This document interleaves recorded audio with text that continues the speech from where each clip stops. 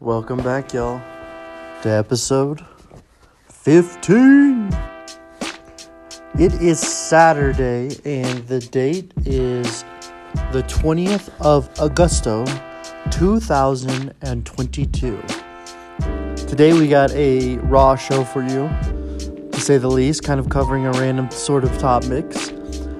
This podcast goes 365 days, so creating content has always been interesting.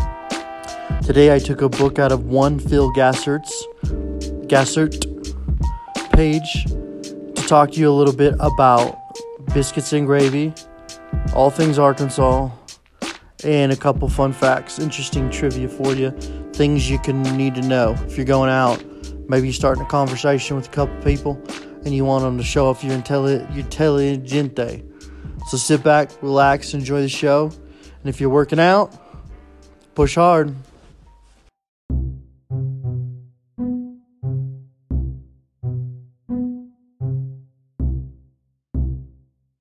So before I get into this groundbreaking podcast, I just want to give you guys a little fun trivia facts today.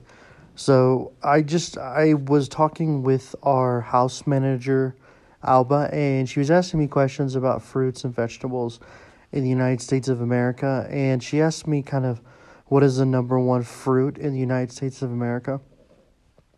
And I didn't know it, and it felt kind of weird to not know it because it's such an interesting question, but I'm sure people don't ask it a lot. And the answer is grapes. So I looked up, and the United States is one of the largest growers of grapes in the world, and we export them all over the world. I have a source that works with USAID, U.S. Department of Agriculture, and he confirmed it. So as you guys, the fun fact for you is grapes is the number one fruit we grow in the United States. So just keep that in mind next time you eat a grape.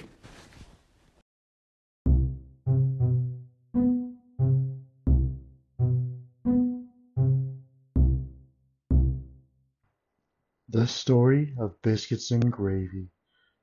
Okay, today on this episode, I'm going to be talking about something actually near and dear to my heart and my cholesterol, and that is biscuits and gravy. So for me, the interesting part about biscuits and gravy is it's actually a family tradition of mine. So the recipe originated from what I know from my great-great-grandmother. And what I know about this side of family is they were really like pioneers. So the type of people who helped to settle Oklahoma and Arkansas, during kind of the beginning stages of the United States. Now, with that being said, most of them were just really poor farmers, and they were pioneers. Now, what's interesting about biscuits and gravy is this food. Now, when researching biscuits and gravy, what's super interesting is there's not a lot about it as it relates to gravy. There's some things around 1856 whenever it was starting to be used, but as it relates to sausage gravy, there's not a lot of information that indicates when it was used. It's clearly a southern food, and really, I mean, if I were just to go out here on a limb and just give you an overview of it, when you think about how biscuits and gravy is made, and I'll give you the recipe, essentially it's bacon grease, milk, flour, and salt and pepper. It's a very simple thing to make that is really about consistency and heat. But the calories it gives you is insane. I wouldn't suggest eating this only once every 6 months because, it's a really big meal. But if you are working on a farm or you're working in the cold and you eat something like this, there's a term in the South that says it's going to stick to your ribs, which I always heard growing up. But the reason why biscuits and gravy I think is so important too is it is a Southern tradition that is passed down. And I can't think about biscuits and gravy without thinking about my father. My father had passed away. It's going on almost about 3 months ago. And one of the things he would always do for us on Saturday, and that's why I'm bringing you this show on Saturday, is cook us biscuits and gravy.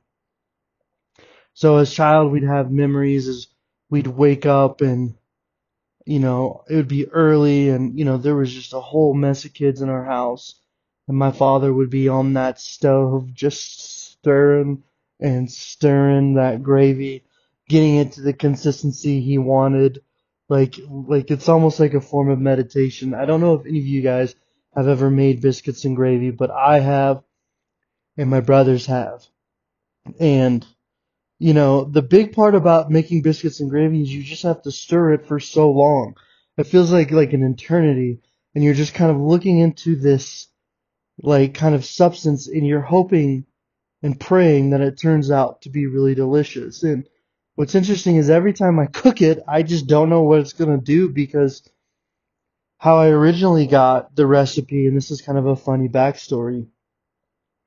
The China story, so brace yourself if you've been listening to my China stories, is I've been in China for about a year and a half, and I really wanted to eat biscuits and gravy. And I was Skyping with my father back when Skype was a thing, and I'm like, Dad, what is the recipe for this?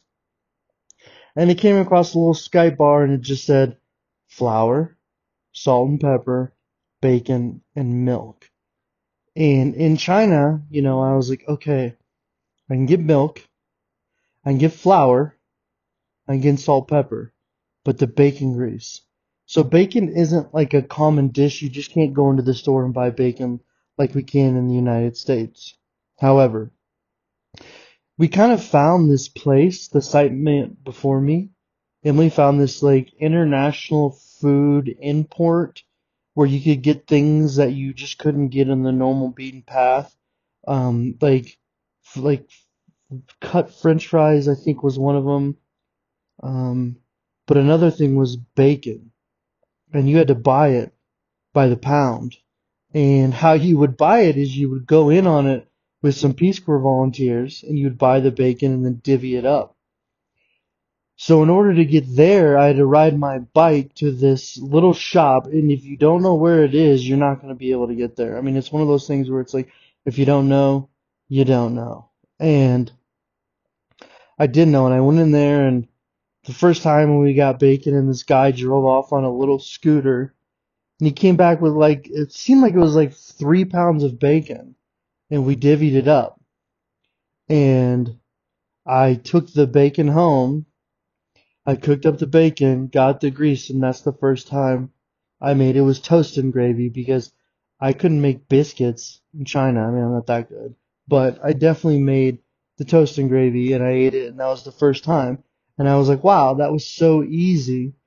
But what's interesting on the other hand is how this is a recipe that's been passed down in my family. And my great grandmother used to make my father biscuits and gravy. And now my father is giving me the recipe for biscuits and gravy via Skype. I mean, it's like, it just kind of was like a moment where I was like, this is a strange moment of time. But, that's kind of where you get into it. And my thoughts and theories about the concept of biscuits and gravy, okay, we're getting deep over here, is that it originally was a food found in the South. It had a lot to do probably with pig farmers because it is such a pork-based meal. Okay, you need the bacon. And generally, if you were going across the country or you had a farm, you would start making the bacon and the biscuits. Now, I don't know the history of biscuits because, well, I just ain't got that kind of time. But I can give you some history on gravy. Well, not really. All I can really tell you is I think more than likely it was made, back in the pioneers' days. And if my great great grandmother is making biscuits and gravy, the time signature they give it is kind of the beginning of 1856, and then it became more of a modern food.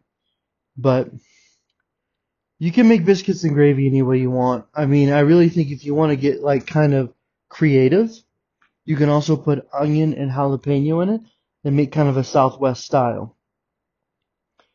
And it's quite delicious.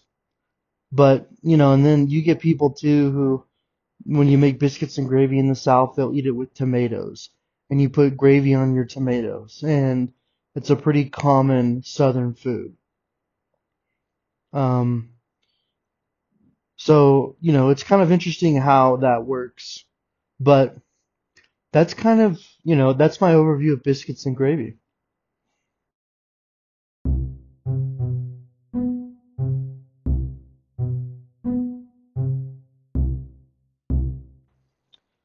So today I actually was moving with my wife's cousin's family, and she is married to a German man. What's up, Sebastian, if you are listening? And Sebastian is always filled with very interesting facts. And we were driving in a truck, we were driving to move, and I actually saw a truck that said Budweiser. And I asked him, I'm like, what does Budweiser mean in German, assuming it was a German company? And he kind of gave me the overview.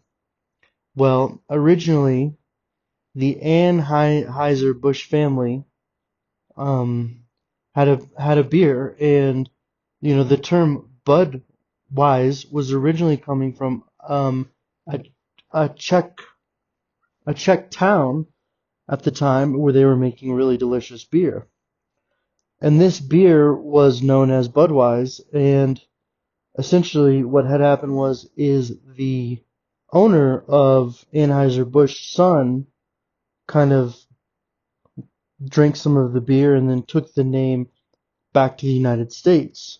So Budweiser in itself is a very European concept. Now what gets interesting is eventually they were sued for this, and there's been a ton of litigation issues for the name, which I wasn't really privy to, but some interesting facts about Budweiser, and this is what I kind of looked up, is how they survived during the Prohibition is they identified a loophole in the law to where it's like they couldn't make beer, but that didn't stop them from sending the ingredients to people's houses. So what they would do is send the hops and the barley, and they essentially made the first brewery kit for people to purchase, and this has kind of allowed them to maintain and stay alive during Prohibition, and this is really what allowed them to cut out the competition. So, in true capitalist style, you have, Budweiser staying alive because of how they're able to adapt to the market. Now, since then, I think how they've been able, and some of their key concepts or some of the key ingredients that make Budweiser a little bit different is actually rice. So instead of using barley, they say it allows a clean finish, but more than likely it's a lot cheaper product to use. And with the headquarters of Budweiser being in St. Louis, what they do is they actually get a lot of the rice from Arkansas, and the rice from Arkansas, which Arkansas is a very important contributor to rice, it allows them to kind of purchase it from there and shipping. And as I transition into just kind of a random fun fact show, these are some tips you got to know about Arkansas. So I don't know why this is, but everyone says that if you were able to build a wall around Arkansas, it could be completely self-sustainable because they have oil, they have minerals, they have food, they have water, and they have everything you need. Now, this is another random story, and you guys just brace yourself for it, is when I was in Thailand back in the day, we were actually talking about rice, and I was trying to tell them, I'm like, Arkansas is one of the number one leading growers of rice in the world. You can even buy the rice in Asia. And I was with a group of guys that didn't believe me, and they were like giving me a hard time. And we were actually having a conversation with another dude randomly, and he told me, he's like, yeah, he's like, I have seen this. He's like, it really blew my mind because, the first time I kind of seen bags of rice, which I don't know why he saw bags of rice, but he did. And he said it was made in Arkansas. So it just tells you everything you need to know about Arkansas. Alrighty, it's a short show today. Thank you for listening, and we'll see you tomorrow. Concludes our show for the day. Thank you for listening. My production team is myself and my dog Nellie. She she was sitting here with me, giving me emotionally supported as I did the podcast.